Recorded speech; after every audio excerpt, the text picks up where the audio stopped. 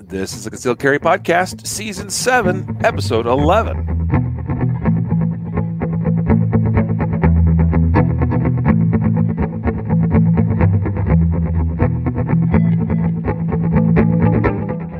And welcome to the Concealed Carry Podcast, part of the ConcealedCarry.com network of shows, brought to you by Silencer Shop.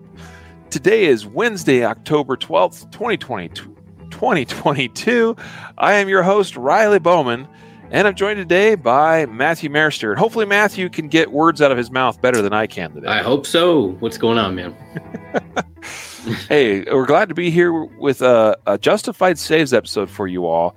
It's been actually a while since we had a Justified Saves episode, or this is our terminology for what many people know as a defensive gun use, or DGU. So today we'll be covering a bunch of DGU stories, sharing with you lessons learned from those, and other important takeaways, which we hope will be relevant for you, our audience of the Concealed Carry Podcast here. Glad to be with you again. 2 weeks in a row we're doing podcasts. That's a win. Yeah, back to almost normal. Almost normal. What you don't know is behind the scenes, the house is burning down all around. As we continue to do so many different things, especially since the launch of KSG Armory, the holster company. But anyway, we're glad to be with you all, guys. Today, the episode is sponsored by CCW Safe. They are our partners and our preferred choice for self-defense legal coverage. Please consider going to ccwsafe.com today and signing up. Podcast listeners get to use the discount code CCPodcast to save 10% off of a membership. And I believe that even applies for renewals if you're already a member. You feel free to let us know if I'm wrong about that, but I think that's correct. Also, Guardian Nation members, those of you that happen to be members of our special membership program, you can save 20% off with the Guardian Nation members only discount available in the members dashboard area. CCW Safe has been my preferred use, like I said, or plan for self-defense legal coverage for several years now. We just got done with the Guardian Conference where they were a presenting sponsor of our event. And I'll tell you, one of the things is it's really cool to be at our training conference and you've got the CEO and the founders and their chief, legal counsel. And I mean, even Andrew Branca does work with CCW Safe now as well. The whole team basically came out at different times, and sometimes all like Saturday night, we had everybody pretty much there. Welcoming folks to our training conference and answering questions and rubbing shoulders and talking about what CCW Safe has to offer. They are just amazing, amazing human beings. And we're honored to be a part of that in some way by having them as sponsors of not only our conference, but of this podcast. So guys, please show your appreciation. If you appreciate the podcast, you can show your appreciation as well by supporting our sponsors, including CCW Safe. Again, ccwsafe.com. Today's episode also sponsored by mountainmanmedical.com.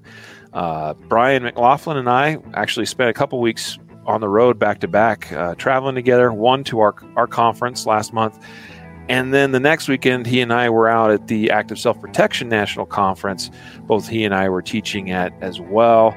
And I wanted to share a quick little story that on our way back from Manhattan, Kansas, where the ASP National Conference is held, it was late at night. It was like 1:30, 2 o'clock in the morning, something like that.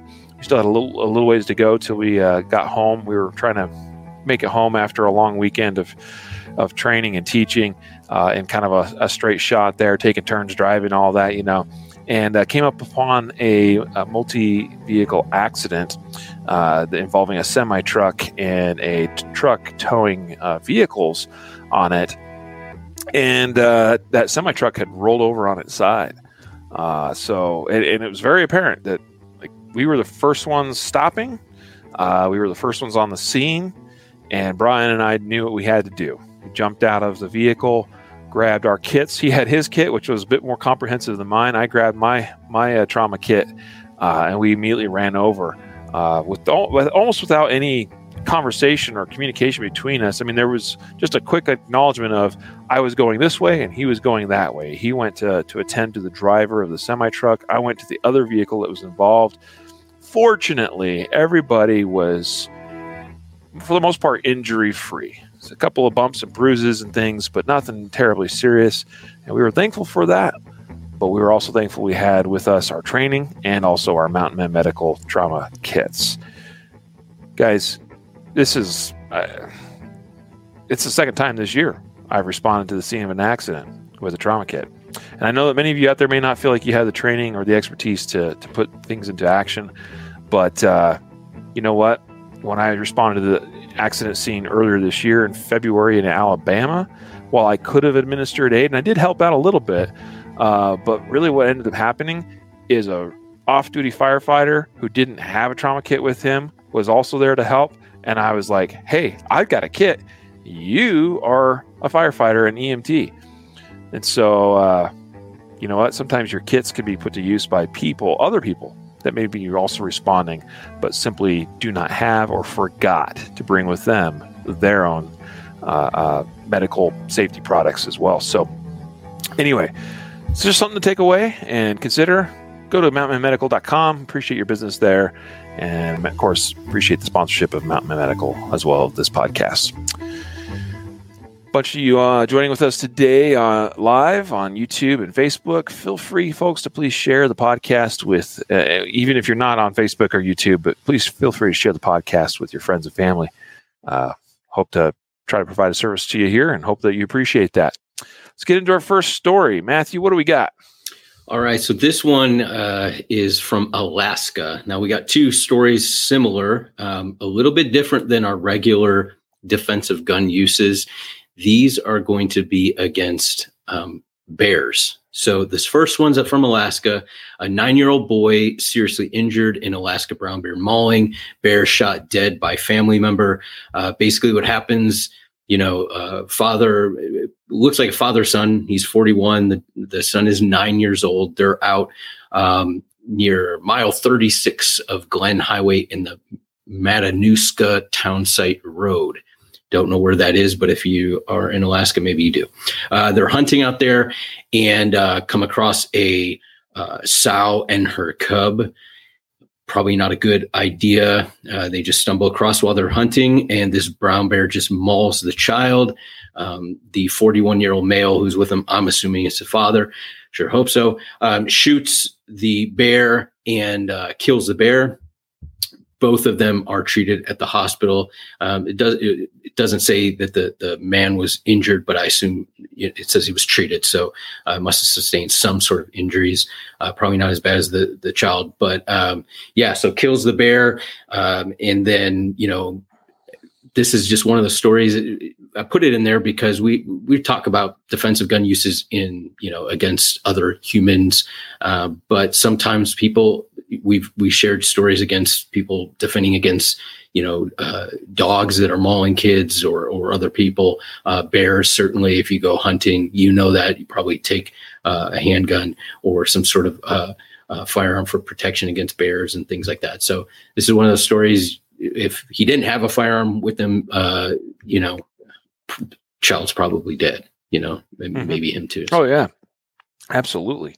What a terrible thing. I mean, I've got a son that he's not quite 9, but he's not too far from that age. And I can only imagine being out in the wilds, trying to take my child out with me, enjoy the pleasures of hunting, which is a wonderful thing that, we are able to do.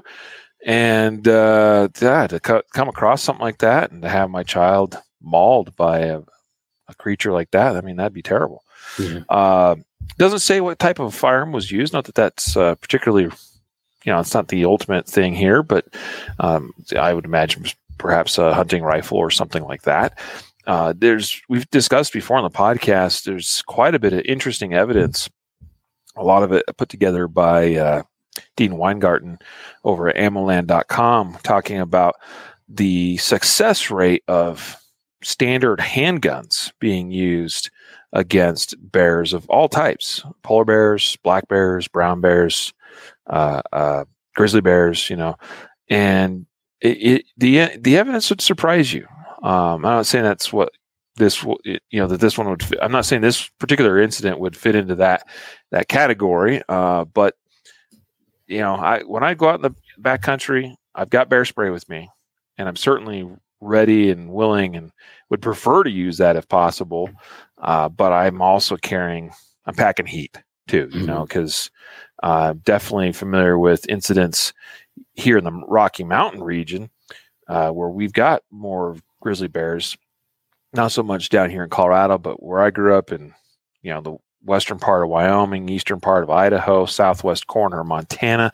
That's like grizzly country up there, and plenty of incidents of failures with bear spray exist. And it's good to have options. Just like having options. I mean, hey, here's my spray option. I'm holding up a little canister of palm pepper spray. Here's my human option here, and of course, I've got the firearm option on my waist as well. So, good to have options, and whether we're dealing with human threats or the type that are walking on four legs. Right. Too. And you're in Colorado. I don't know where Newcastle is, but the next story is another bear attack that happened in Newcastle, Colorado. And this happened in a dude's backyard. Yeah, I know precisely where Newcastle is. In fact, I know somebody that lives there. This is like 2.5-ish, maybe 2 3/4, a little more than 2.5 hours to the west of me on I-70. Just past Glenwood Springs. Beautiful, beautiful area up there. Certainly a lot more rugged, than what I have here in the Denver metro area, but beautiful area.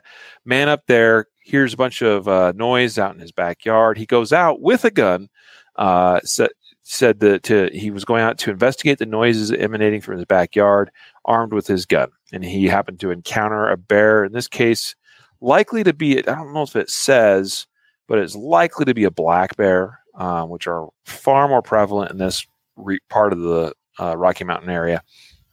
But could have been a grizzly. There's more and more reports of grizzlies spreading, back across the region here.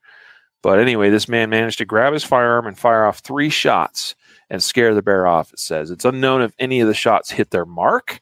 And as of the most recent reporting, they did not find any evidence of the actual bear itself. But you know what?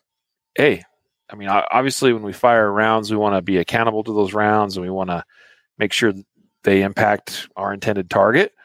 But at the same time, if we're in kind of a wide open rural area, there's nobody around, and the noise is what scares that bear off, well, I'll take that as a win too. Yeah. And it says here at the bottom of the story, this is the second bear attack in Newcastle this year. This is one of those things that kind of makes me wonder if it could be almost the same bear. Those sorts of things do tend to happen. Certain bears get a little bit too comfortable around humans, and discover that, hey, there's food and resources down at these humans' houses. Let's go investigate that and start causing problems. It's unfortunate for these bears. A lot of times they end up, being shot or euthanized, but such is life sometimes.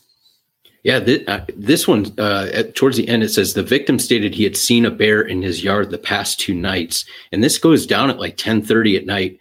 And right. I don't know, I don't know about you, the crazy stuff. I mean, I got like maybe some coyotes that passed through my yard or something, right? But like, dude, if I've seen bears out in my backyard like 2 nights and then I hear noise at 10:30 at night, I'm probably not going out to investigate. I probably have an idea That's fair. of what this is. And I'm just telling you, man, like, people can call me, all the names but I'm probably not going out to confront a bear, especially if my aim isn't good enough to be able to shoot the thing. So, I mean, I don't know. Good that this guy survived and he didn't, he missed the bear apparently, if he was aiming at it or not. But yeah, I don't know. That's probably that wouldn't be my choice, but hey, it's just me. Well, that's something we talk about all the time on the podcast, especially talking about justified save stories. That's always an important consideration when there's incidents that are taking place outside of our home, and it's a tough thing, to there is. It's actually human nature to a large degree that we're inherently very curious and even drawn to even to things of the macabre. Like, oh, there's something terrible going on here. I need to check that out. Like that is a pretty innate thing that we all have to deal with, and that's a tough thing to resist. It's important to understand that and give some thought ahead of time. Think about how you would handle these types of situations if you found yourself in one.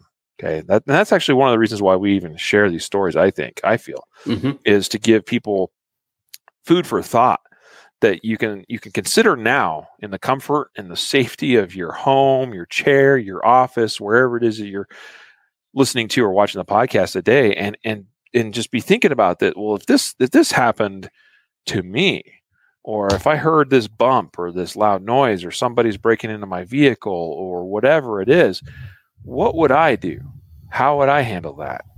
What's the best course of action? What's the most sure course of action in terms of dealing with a problem, but also taking care of numero uno, right?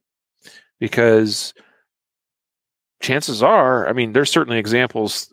There's usually a couple stories every year of bears breaking into people's homes. So things certainly can escalate, but probably by and large, most of these types of incidents is if you just let the bear do its thing, it's going to do its thing and then leave. At the same time, if it's causing property damage, I understand that too, and you want to try to stop that because nobody likes seeing property get damaged. But think about what things you might do that allows you to maintain your safety and try to scare, frighten, deter that bear. Whether it's installing bright lights, using an alarm, a siren, all kinds of things that you might consider doing. Yeah. Without having to go out and face an unknown, thing in the dark. Yeah. Anyway. Going now to Harris County. I think this was in Texas. Houston area. 17-year-old armed with shotgun kills 2 suspects during attempted home invasion in East Harris County, sheriff says. Why don't you give us the lowdown on this one, Matthew? Yeah, so this happens. There's actually about 10:40 p.m. and it's 2 teenagers, a 12-year-old boy and a woman, maybe babysitter, mother, I don't know. Inside the home, 3 armed men wearing masks attempt to make forced entry into the home. It's a pretty scary thing. Yeah. And so this report says at some point, one of the teen boys grabbed a shotgun and shot 2 of the suspects several times. Two of the men died. They got shot at the scene. A third suspect fled in a dark colored 4-door vehicle. That suspect apparently is still on the run. 2 of them are no longer running or breathing. And this 17-year-old kid grabs the firearm, knows how to use the shotgun, and protects a family against 3 dudes that clearly weren't there to with good intentions. Yeah, they were armed and they had masks on. Yeah. Yep. Apparently this was a mother. It identifies her as a woman, 2 teen boys and a 12-year-old boy. Presumably that woman would be their mother, I would assume. 2 teen boys, one of which we know is a 17-year-old who happened to be the teen that grabbed the shotgun and used it in defense. It's remarkable to me that in this case, you've got, and I don't know if there's a father involved here or a significant other of the mother. I don't know who's responsible for or owns the shotgun, but bravo to the 17-year-old kid who recognizes a very serious threat to his family, his brothers, his mom, etc. Grabs the shotgun and puts it to use. That's remarkable to me. Mm-hmm. Where's that? I'm not judging the mother here at all, but you got an adult at home, like typically you'd presume that it'd be the adult that would be putting the tool to use. In this case, it's one of the kids. Well, good for him. way to go for him, to, as Mickey Shook would say, to be his own cavalry, to protect and defend his family. Yeah. And this is one of those things that kind of, you can't help but wonder about mandatory storage laws and things like that, clearly there are times that you should have a firearm locked away and the 17-year-old should not have access. And there's, 27-year-olds that shouldn't have access to firearms. But we see, and we've covered many stories where teenagers, I can remember, maybe an 11-year-old that uses a rifle to defend the family member against somebody who's in the home attacking the mother or something. Or so I think the argument against mandatory storage is great. The list is long, but I think some of you can't just arbitrarily say this 17-year-old, because of their age, cannot handle a firearm and can't be trusted. Mm-hmm. And as soon as they become 21, then no longer is that mandatory storage. I mean, it's just, that's one of the many, on the list, but Absolutely. This is, you can't help, we can't help but mention that at least. I am completely on board with what you're saying there, because, and we've talked about it. We've talked about, in my opinion here, is that these are decisions that should be left up to families and households, because they know best. And I know not every household, not every person, not every family is responsible in the way we'd like them to be. Sure. And certainly we recognize that there are many, many, many accidents. In fact, there was just one here recently here in Colorado of a child getting hold of a gun and shooting themselves. So and those are terrible and they are tragic. And that is the reason why certain individuals have felt it necessary to push forth legislation requiring safe storage of firearms. Mm-hmm. But the unfortunate truth is that law was passed like last year and has been in effect now for some time. Or I guess it was that earlier this year. But anyway, it all meshes together now in my brain. But that law was already passed, and yet this accident still occurred because people still have a choice and can still choose to be irresponsible. Mm-hmm. And it only serves to punish people primarily after something terrible happens. And then those that are actually responsible and take the law seriously because they view themselves as law-abiding and want to make sure they comply, actually then choose to store their guns in the manner the law dictates, and then prevents their 17-year-olds from actually being able to use a firearm in defense of the household. Mm-hmm. Yep. This is why the decisions should be left up to the families. But anyway, I digress. Let's go now to Westchester, Ohio. This is a doozy. Yeah.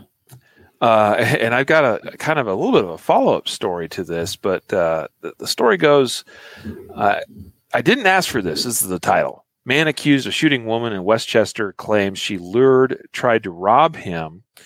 Basically, it sounds like, the way it started out is police responded to a call of a man that, the call described it as a man breaking into a home, an apartment, I think, and then using deadly force, threatening these women and a 4-year-old boy or child. I guess it doesn't say the sex of that child. Or no, 4-year-old girl. There it is. And actually, one of these women in this apartment were shot. So that's the call that goes out. So police respond. They locate the man. They arrest him. He is charged. He's, taken into custody and all this stuff, because the story is he broke into our apartment, attempted to rob us, shot one of us, and, we're the victims here. Turns out, as police conducted their investigation, it turned into, instead of, it basically flipped everything upside down on its head. And it actually turns out that this man was lured there to this apartment under a romantic encounter pretense. And he arrived, and upon arriving, one of these two women, actually both these women, but one of them was armed with a firearm themselves, and they attempted to rob him. And it says that he ended up shooting one of the women, and it says here, this is a critical detail.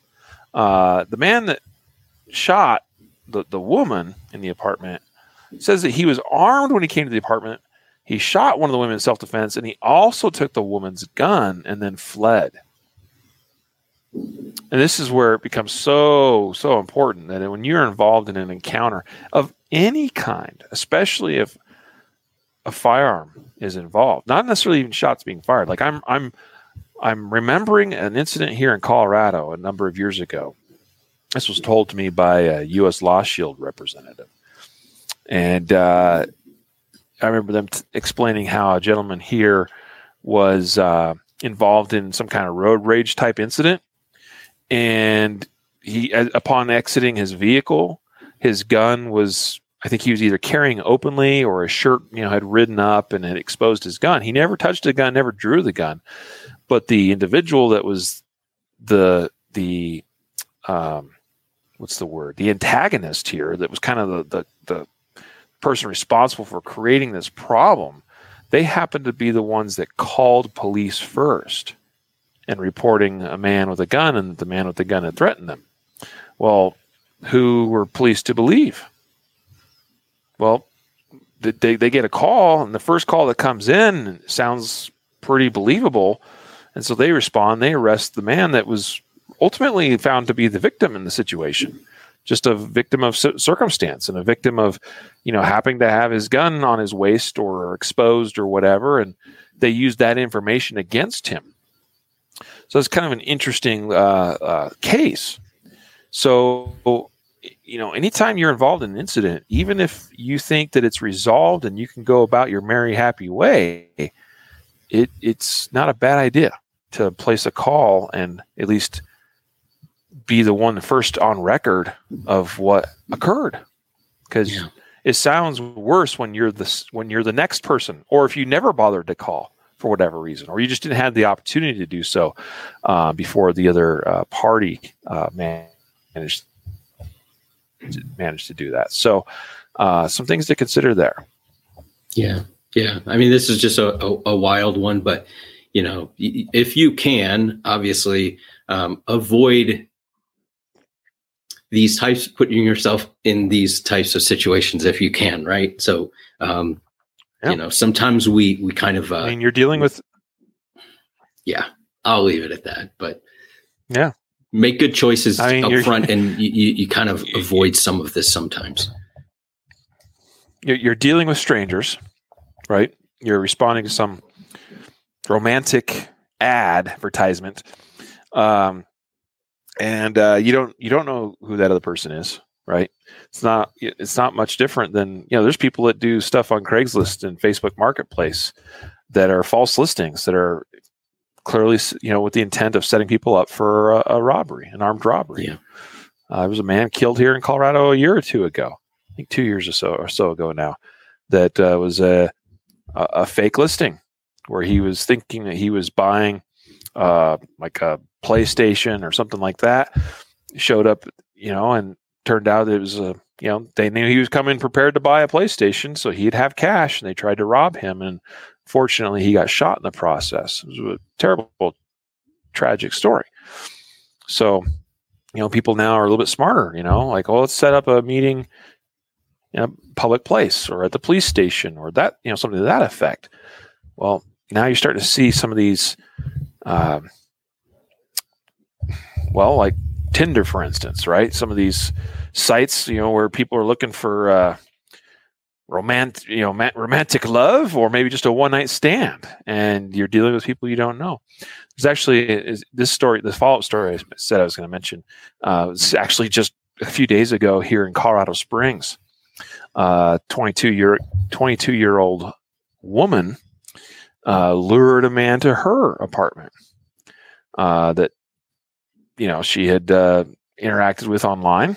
He comes to her apartment, thinks that they're going to have a nice little fling or whatever, and in the course of that, she ends up duct taping his hands and feet, cutting and stabbing him with a knife, threatening to kill him. Even forces him into the bathtub at one point because he's getting blood on her bed and sheets and stuff. That's never a good thing, to be tied up and already bleeding and forced into a bathtub by somebody that's holding a knife. Like, that almost never ends well. Fortunately, this man managed to talk his way a little bit out of it and get her calmed down. And she actually ended up falling asleep. And he managed to then get a hold of the knife, free himself, and get away and call 911. I'm pretty sure we'd be reading about this man's murder if it had been just a few more hours later, if he hadn't managed to free himself. So, like, again, a false pretense of a romantic hookup, and could have ended very poorly for that guy. Yeah. Pretty interesting stuff. Yeah. Looking for love in all the wrong places. That's all I can do. Just go look for it at the local bar. Trust me. Wait, scratch that one. What do I know about bars? I know nothing about bars. Concealedcarry.com, California. In fact, our California sub-site, Matthew wrote an article here. Father shoots son he believed was an intruder. And I remember seeing this story come up. And so tell us what happened here in California. Yeah. So basically what happens, this happens at like 2:30 in the morning in Merced, California. And family is asleep. Father in the home sees a light go on outside. It's unclear if it's like a motion light or if it was a flashlight, but it says a light goes on, alerts him. He believes everybody is in the home, including a 17-year-old who shouldn't be outside at this time, 2:30 in the morning. So he looks out the window, sees somebody moving around in his backyard, goes downstairs. Apparently he's armed with a shotgun when he's there. There's a back door to the home that enters into the kitchen. Apparently, comes in or right around the kitchen, comes in through that. This person comes in through the back door. It says that the father said that he was armed and told the intruder to leave, but the intruder continued to come inside the home, and he shoots one round from his shotgun. Strikes the boy in the arm, thigh, and I think maybe like a stomach or something like that. Boy is transported to a trauma hospital.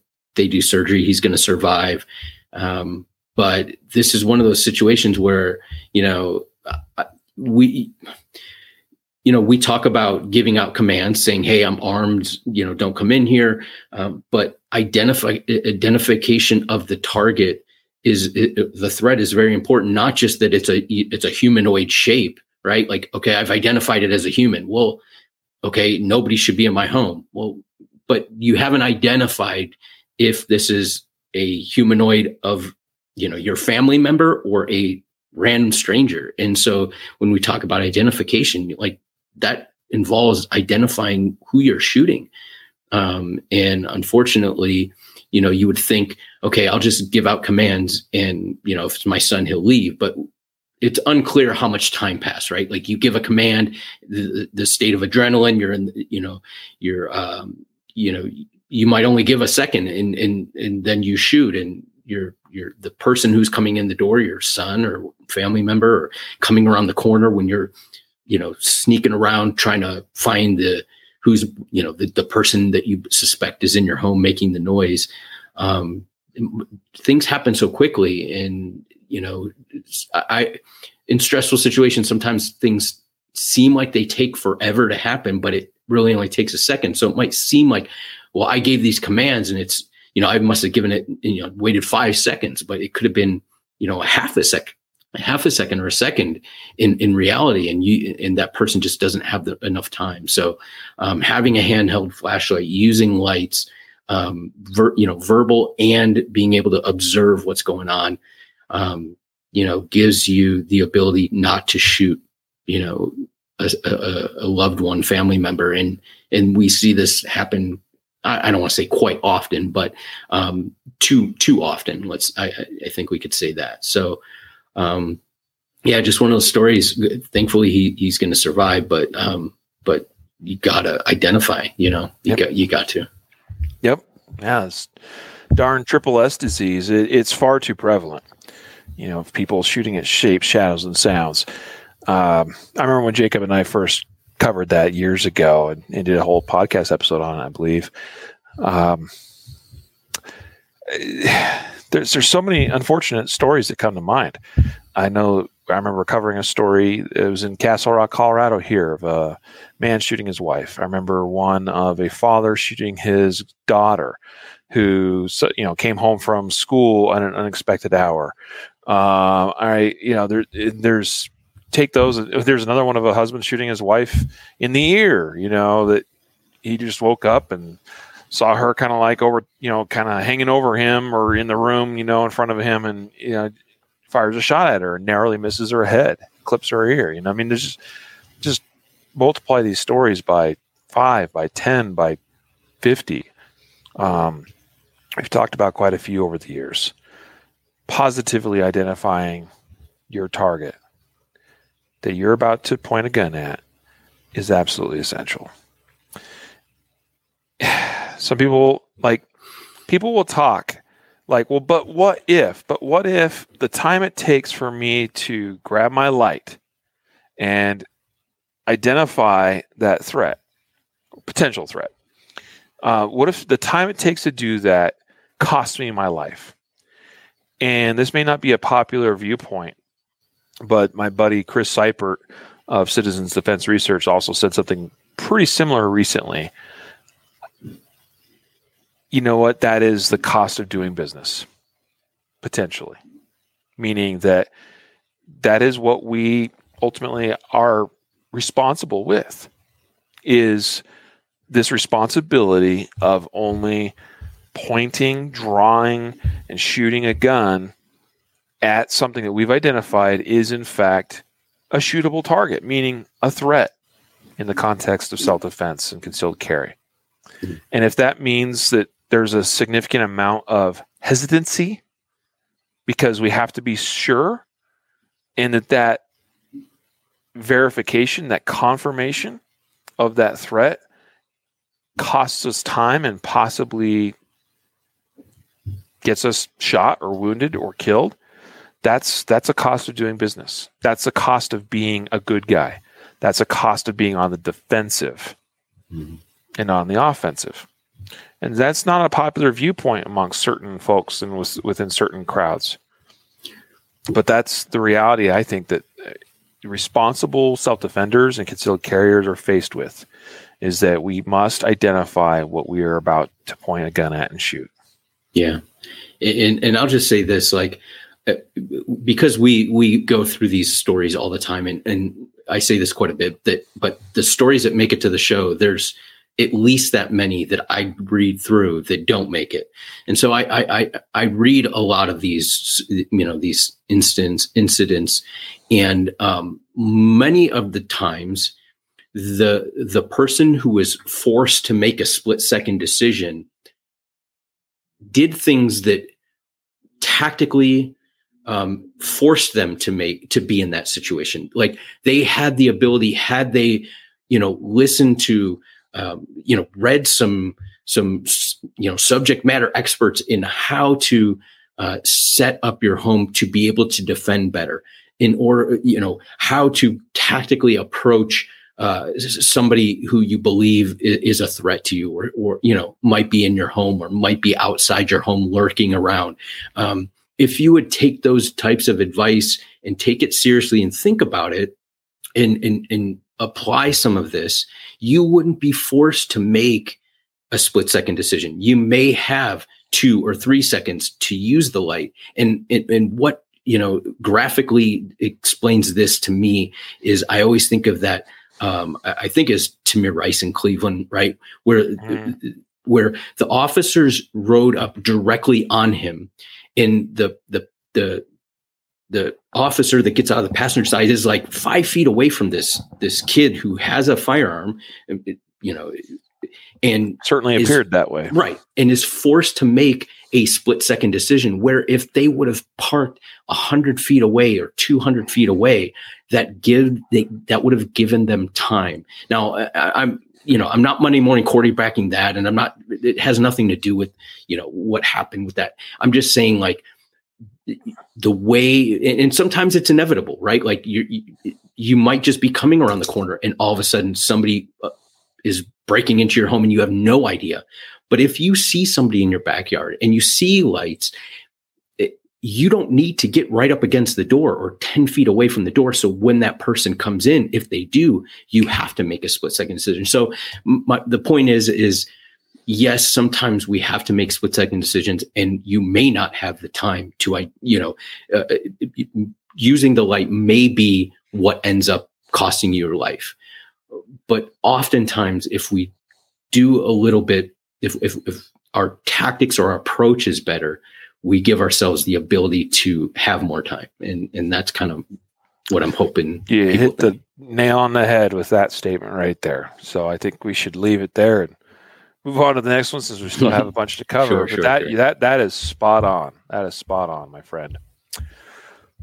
CWBChicago.com reports concealed carry holder shoots burglar in Chinatown. It says prosecutors here state that a concealed carry holder shot a burglar who charged at him when he returned to his home in Chinatown, Chicago on Monday evening. Now the burglar is hospitalized and charged with a felony. Police responded to the victim's home. It was around 6:30 p.m. Found the burglar with a gunshot wound to his abdomen. The homeowner, who's 32 years old, told police that he saw his garage door open and a bike leaning against the garage when he returned home. When he peeked into the garage's side door, the burglar, the intruder here, charged at him. The victim took a step back, pulled out his gun, and shot him once in the abdomen. So, interesting there. We don't have the full context as far as, because depending on the state, whether you are inside the dwelling, outside the dwelling, what's defined as curtilage, et cetera, et cetera. There's a variety of factors that are important to know here based on your particular state's laws as it relates to use of force in and around or outside of the home. In this case, it seems pretty clear based on what we have available here, information-wise, from this story and from the Chicago police, that the homeowner is not being charged with anything. That the burglar in this case is homeowner, like it says, was suddenly startled by this man charging at him in his garage or from his garage, and took a step back, pulled out his gun, and shot him. Did what I guess he felt like he needed to do to defend himself. But this is another example. Like, we start talking about tactics, Matthew, and again, it's so difficult as human beings to not be innately curious about what's going on. You see your garage, open when it shouldn't be, and a bike leaning up. It seems that this may have been a bike ridden by the burglar himself. So you see a bike that you don't recognize, a door that's open, and you go to investigate that, as opposed to maintain a safe distance, take up a position of cover, get on the phone, call 911, maybe deal with that situation without ever having to fire a shot. Even if it is legally justified, it's still far better to not find yourself in a situation where you had to use deadly force against somebody. That always ends up working out best for you in the long run, whether it's financial, whether it's legally, whether it's emotionally and psychologically. It's always better for you if you can use the smarter play, use better tactics, and avoid the situation in the first place. Yeah. This is a class. I mean, I remember writing an article about not going in to search your home if you arrive and know somebody's inside, or presume, and having a door open and a bike that you don't know parked outside that door. I think you can pretty much assume that somebody is in your home that you don't know and isn't supposed to be there. And unless there's a family member in there that you need to save, it's not, you can do it, right? But it's not the smartest play, and it puts you in a predicament where you may have to use force, or you may be injured or be killed.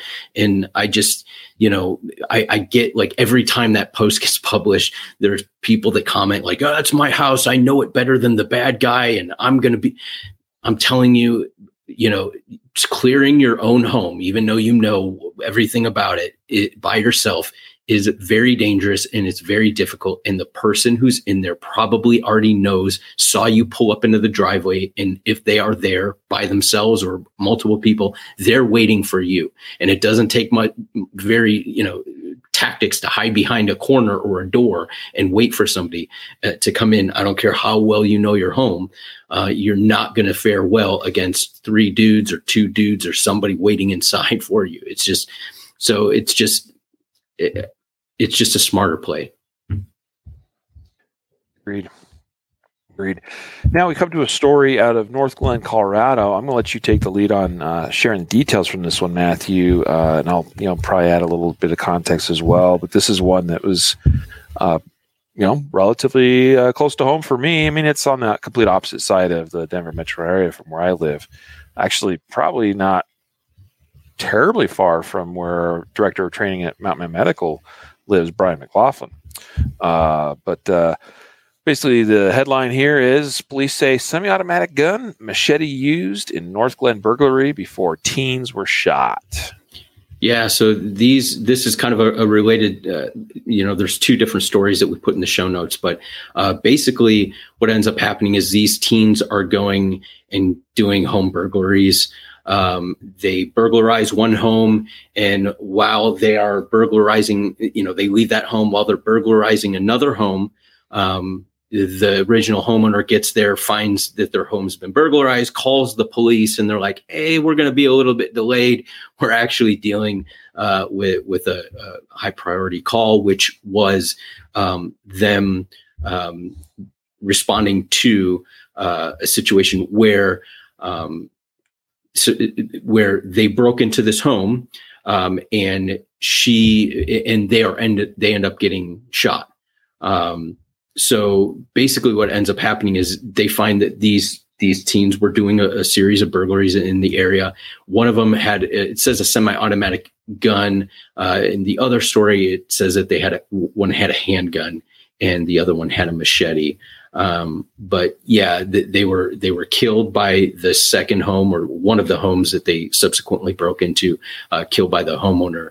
And so just kind of one of those things where, timing is everything, right? Like if that person would have gotten home a little bit earlier, right, and would have, "Hey, I saw my fence was broken and I think somebody might be inside my home and I'm going to go inside and investigate." And this is what happens. They were actually killed down the road. But, timing sometimes is our friend, and hopefully, that's kind of what happened here, that these people, the person that was armed and could defend themselves, that's what happened. They were home. They were able to do that. The people that weren't home, I don't know if they were armed or not, but, they didn't have to defend themselves.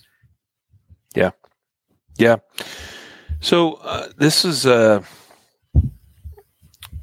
okay. So what's relevant here is when this story first came out, was we just heard about 2 teens apparently trying to break into properties, apparently breaking their way through a fence and entering into somebody's backyard, were shot, and that shots were exchanged.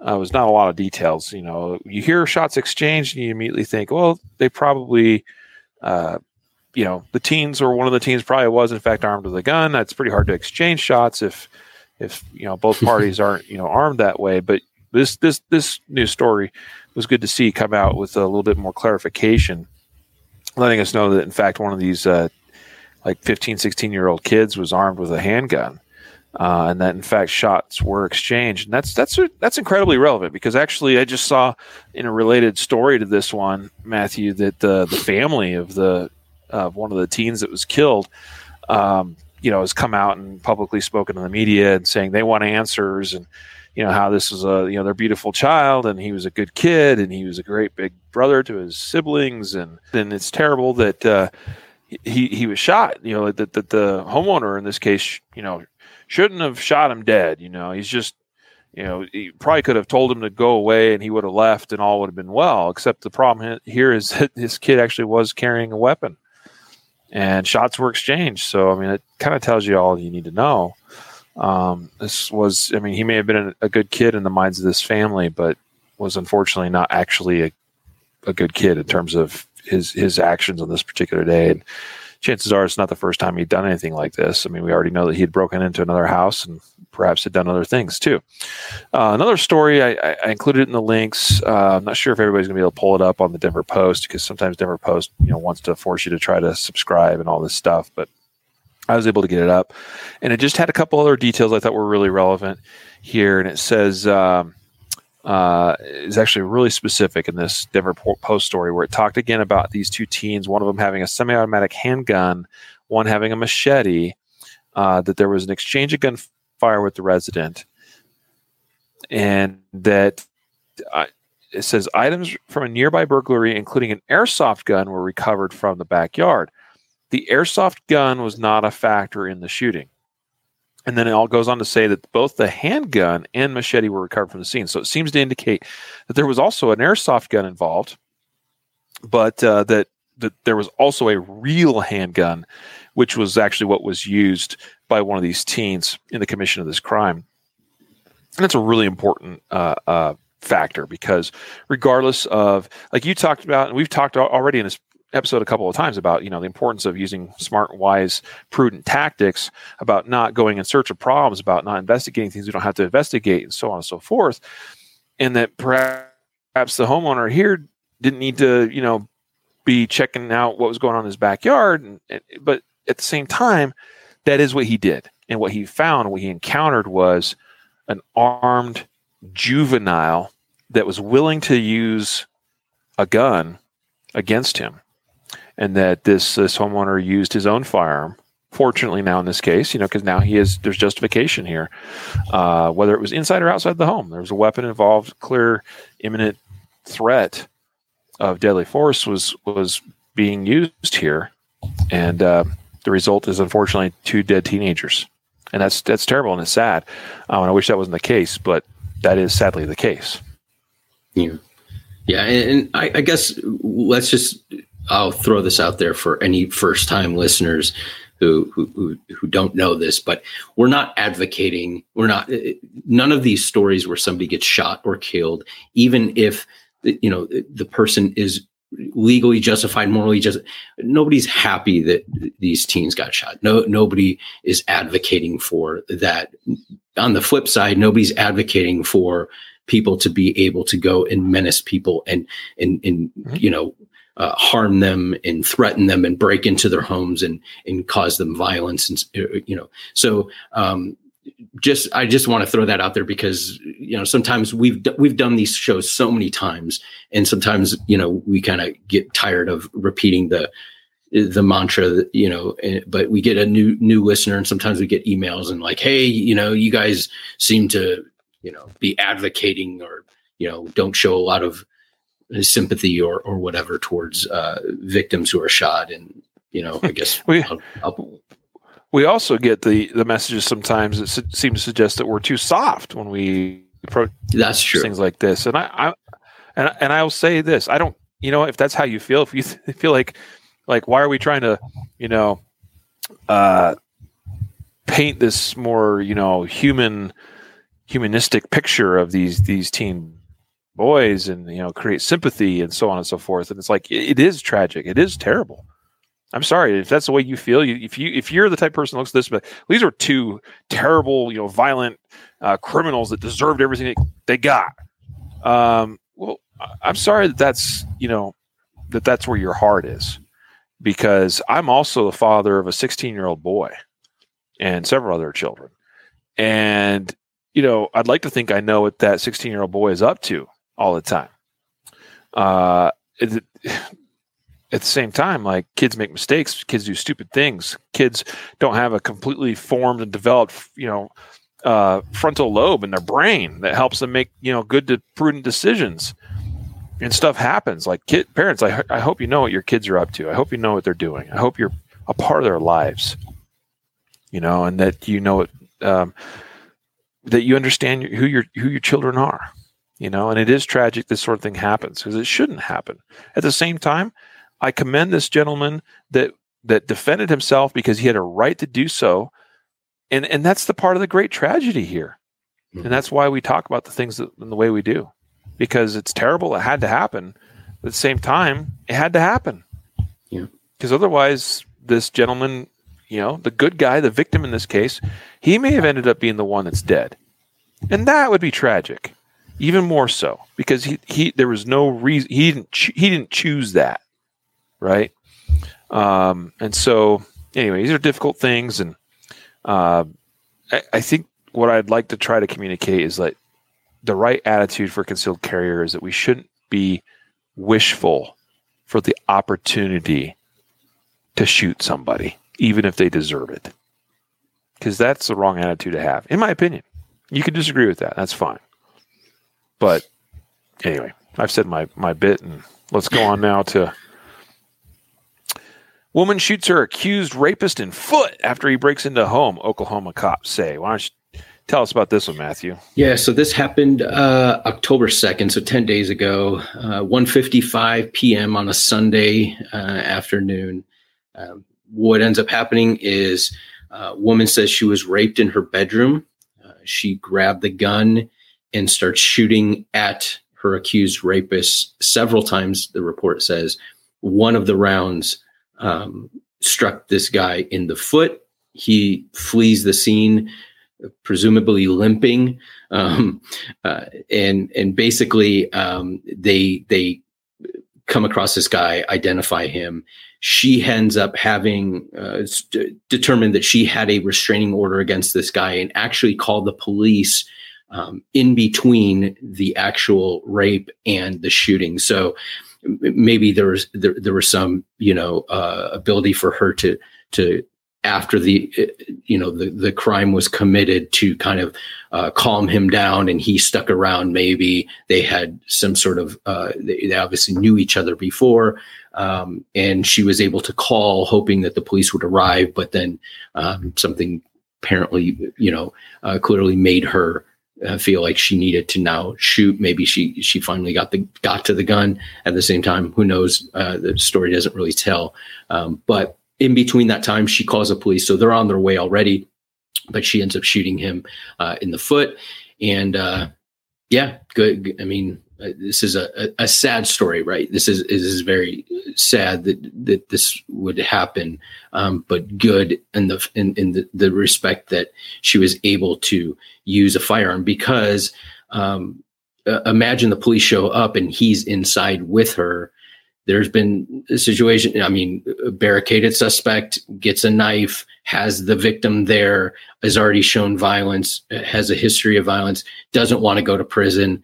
And without the firearm, that might have been the thing that, drove him out of the home and saved her life. So, yeah. The one thing I'm going to pick on here, Matthew, and I'm not saying this is for sure what happened here, but this is, let's just say it's not the first time we've seen this, where deadly force is used between two people that know each other. Two people particularly that were intimate or are intimate with each other.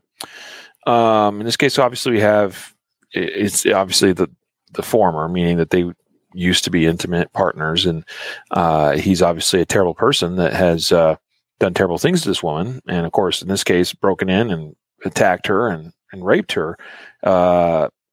He deserves everything he got. I kind of, so anyway, we could get sidetracked here, but so the pattern that I've noticed that happens occasionally with incidents of, where deadly force is used between intimate partners or formerly intimate partners or people that know each other well, it's not unusual to hear about how they get shot in the foot or the leg or the arm or the hand or something like that, as opposed to like center mass or in the head. And what I believe, and I could be wrong in this, and that's why I want to hear your input on this, is that there is a subconscious desire to not shoot somebody where it counts when people that know each other are involved like this in a violent altercation. I don't know. What's your thought on that? Yeah, that's certainly possible. I didn't even think of that. It didn't cross my mind really, but that's an interesting thing. That could be very well, maybe psychologically doesn't want to shoot like center of chest, or you know what I mean, or she just. I mean, how about this? How about that case out of Texas? Well, I can't remember the name of those two gentlemen involved. You know, remember the like a child custody kind of matter, and the guy grabs his rifle, pistol caliber carbine, in fact, and like initially shoots a warning shot at the dude's feet. Now, obviously, they weren't super friendly with each other, but they knew each other, right? Yeah. These are mutual, like, exes, basically, and like these are shared children that are in, you know, kind of at the center of this dispute, right? But I also know that there's been other cases, and you know, that were domestic violence type cases that we've. It's been a while, but I can't think of any specific ones right now. There's this pattern that I feel like has emerged where it's like somebody gets shot in a leg, or you know, something like that, or in the knee. In this case, this dude gets shot in the foot. Well, the foot's a long ways away from like where we normally train to shoot. Yeah. So that's why I'm like, you know, I kind of wonder if this was I'm gonna fire some shots, you know, kind of low, because I'm trying to scare him, get him to leave. You know, but I don't want to quite fully commit and go, you know, right at the chest kind of thing. I don't know. Yeah, that you're probably right. It could, you know, that's it's interesting. Like I said, I didn't think about that, but there could be a conscious, you know, like or a subconscious, like I just want them to go away. I just want, you know, these shots will just drive them away, and you know, we see that with warning shots in general. You know, so. I don't know. Anyway, it's just me, you know, pondering, musing. Kenosha, Wisconsin. We're getting close here to the end here. This story is homeowner kills intruder in struggle in Kenosha, police say. This one's pretty interesting. There's some video that accompanies this as well. I mean, there's not a ton there that you can really see or make out. But apparently on somebody's outdoor home security type camera, you do see that the intruder, he's across the street, you know, a good ways, probably 200 feet plus away, in some kind of altercation with a neighbor there. But what happened here is that around 7:20 p.m., police got a call about a man in this neighborhood. Apparently and it looks like a nice neighborhood, you know. People start calling in. They're saying basically there's a crazy man, you know, as far as we know. There's a guy out there that's damaging cars at random, is what the call is, and also trying to break into houses. And he was unsuccessful until he was able to force his way into one house where he got into a physical struggle with the homeowner who killed the intruder. Now, it's not super obvious from this written article, but if you watch the video, there's reference to one of the calls that's made, and there's a lot of blood, and that somebody was stabbed. So it kind of sounds like that the homeowner that killed this intruder did so not by a gun, but by using a knife or some other kind of stabbing implement, which is you know, that's pretty gnarly, no matter who you are. But this is a wild incident, you know, because here you are in this normally quiet, respectable neighborhood, and you know, everybody's just doing their thing and enjoying life. And next thing you know, you got a random guy in the neighborhood damaging property and trying to break his way into people's houses. I think the reality is that this kind of thing can happen almost no matter who you are, and almost no matter where you live. Yeah, and that's important to remember and to recognize. It reminds me of our own incident we had all these years ago now, when my 7-year-old was just a baby, and we had a carjacking suspect that ended up hopping the fence and ended up in our backyard, which I detailed in an episode way back when.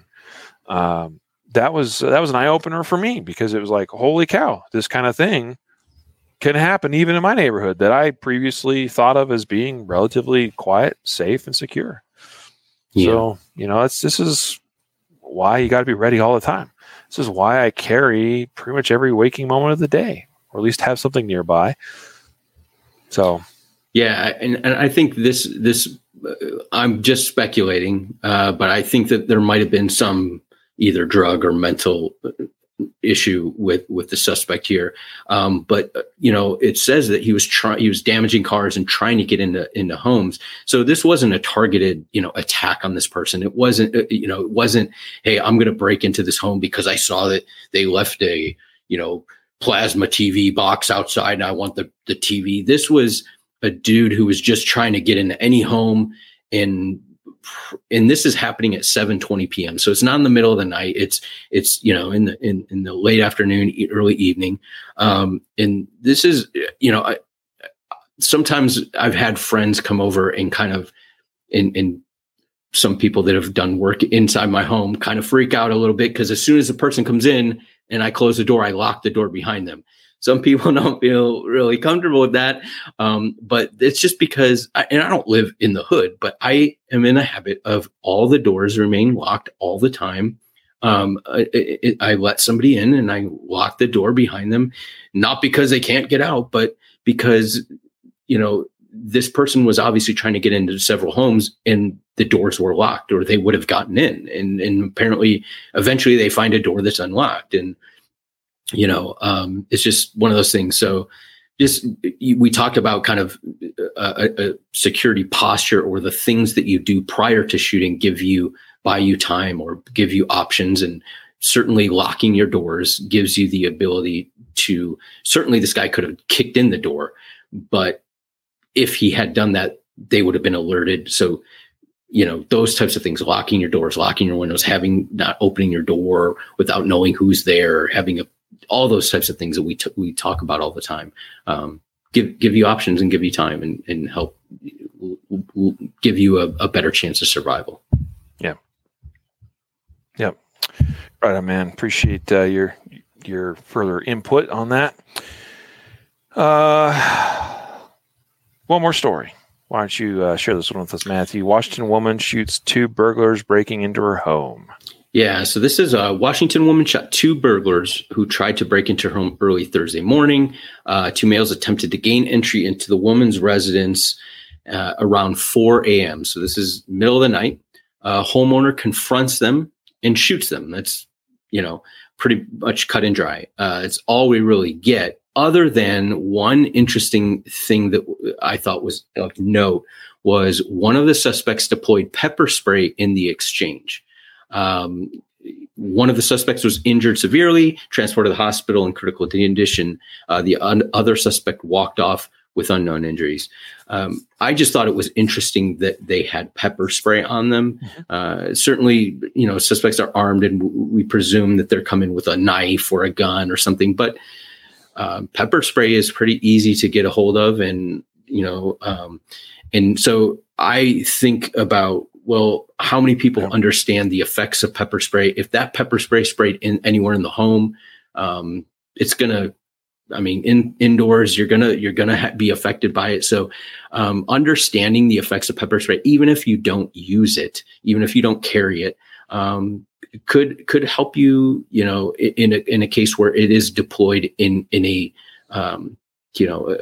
maybe somebody defending themselves in a movie theater or in a store uses pepper spray to defend themselves, and the situation escalates and you just happen to be there. But just understanding pepper spray, what it can do, what it doesn't do. I think, that just kind of popped out when I read that little line. Yeah. Yeah, no, that was exactly what I picked up on as well. It was like, that's interesting. Although not totally out of nowhere. I would say in relatively recent history, especially, it's been something I've noticed a little more of since the riots of 2020. That I've seen, there was plenty of video footage during all those riots that took place in April, May, June, July of 2020 and so forth, that where people running around the streets, involved in, I'm not talking about like people that were carrying this for defense, but involved in rioting and looting and other violent acts were carrying and using and deploying pepper spray themselves, even while sometimes police were using it against them. There's been a few other instances here and there of we haven't really covered it in a DGU story that I recall, but I know I've seen a few instances in the last couple of years of crimes that were being committed by individuals that happen to be carrying some of this stuff here, some of this pepper spray like what I've got here. So it's good to know about, like you said. I would certainly advocate for anybody listening that you consider taking an OC spray class, okay, where you get a little bit more familiarized with the product, how it's used, how to properly deploy it yourself, because it is a valuable defensive tool for you to carry and have as an option to handle situations that, as Chuck Haggard describes, that end up being between a harsh word and a gun. Situations where it's not quite legal or viable to draw a gun or use a gun, but a simple harsh word is maybe not quite getting the job done. That's a perfect place for something like OC spray to fit the bill. But also you may have the opportunity in those classes to understand, again, a little bit more about the effects, how to decontaminate somebody or decontaminate yourself after having been exposed to pepper spray yourself. And you may even have the opportunity of being, exposed, of being sprayed with OC spray itself. So you can get a sense of what that's like and also how you function and be a little bit better prepared for the future where that could potentially happen to you or could happen. So, I'm sure, Matthew, you've been exposed several times. I've been exposed, and it's not pleasant, but it is one of those things. It's sort of like, everybody has a plan to get punched in the mouth, like Mike Tyson says, and but I'll tell you, once you've been punched a time or two, you kind of know, okay, that's what that feels like, and you have a little bit better information about, how to defend yourself or even how to continue forging ahead and staying in the fight, even after you've had your bell rung or you've been exposed to pepper spray, that kind of thing. So those are not always fun, but they are still worthwhile experiences, I think. And they can be fun. They can be fun. Yes, this is true. This is true. So, there's maybe not a ton of OC spray type courses out there, especially available to the general public. But they are out there. If you diligently search for them, you'll come across them. I know our friend Annette Evans actually recently was doing one at Sig Sauer Academy. Chuck Haggard, of course, teaches them regularly in various places across the country and at various training conferences. I know other individuals that put on OC spray courses. So if you can find something like that, worthwhile attending, I think. Absolutely. Well, this brings us to a conclusion of today's episode. Again, today's episode sponsored by CCW Safe and Mountain Man Medical. Again, you can find those companies at ccwsafe.com and mountainmanmedical.com. We hope that you'll support our sponsors. And we thank you for being a part of this episode with us today. We hope that sharing some of these Justified Safe stories was helpful to you as far as providing some food for thought, some lessons learned, and some takeaways that you can implement in your own mindset and in your own practices and in your daily life. And we hope that you'll all be safe out there and smart and wise and prudent in your decision making. Matthew, any final words before we part? Just thanks everybody for sticking with us and listening and showing up. We appreciate it. Absolutely. Thanks so much, everybody. We always appreciate you. Feel free to hit us up if you have any feedback or questions or information or things you want to share with us by emailing us at podcast@concealedcarry.com. And finally, we'll bid you adieu till next time. A reminder to train right, train often, and train safe so you can fight hard, fight fast, and fight true. Take care.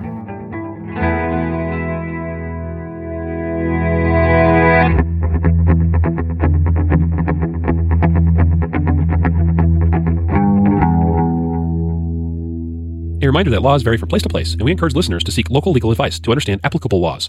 The Concealed Carry Podcast, Concealed Carry Inc., ConcealedCarry.com, and their affiliates strive to share insights and stories about firearm-related incidents and laws, but things could be different where you live, or laws may have changed by the time you listen to this. We cannot be held liable for your actions based on the information shared in this podcast.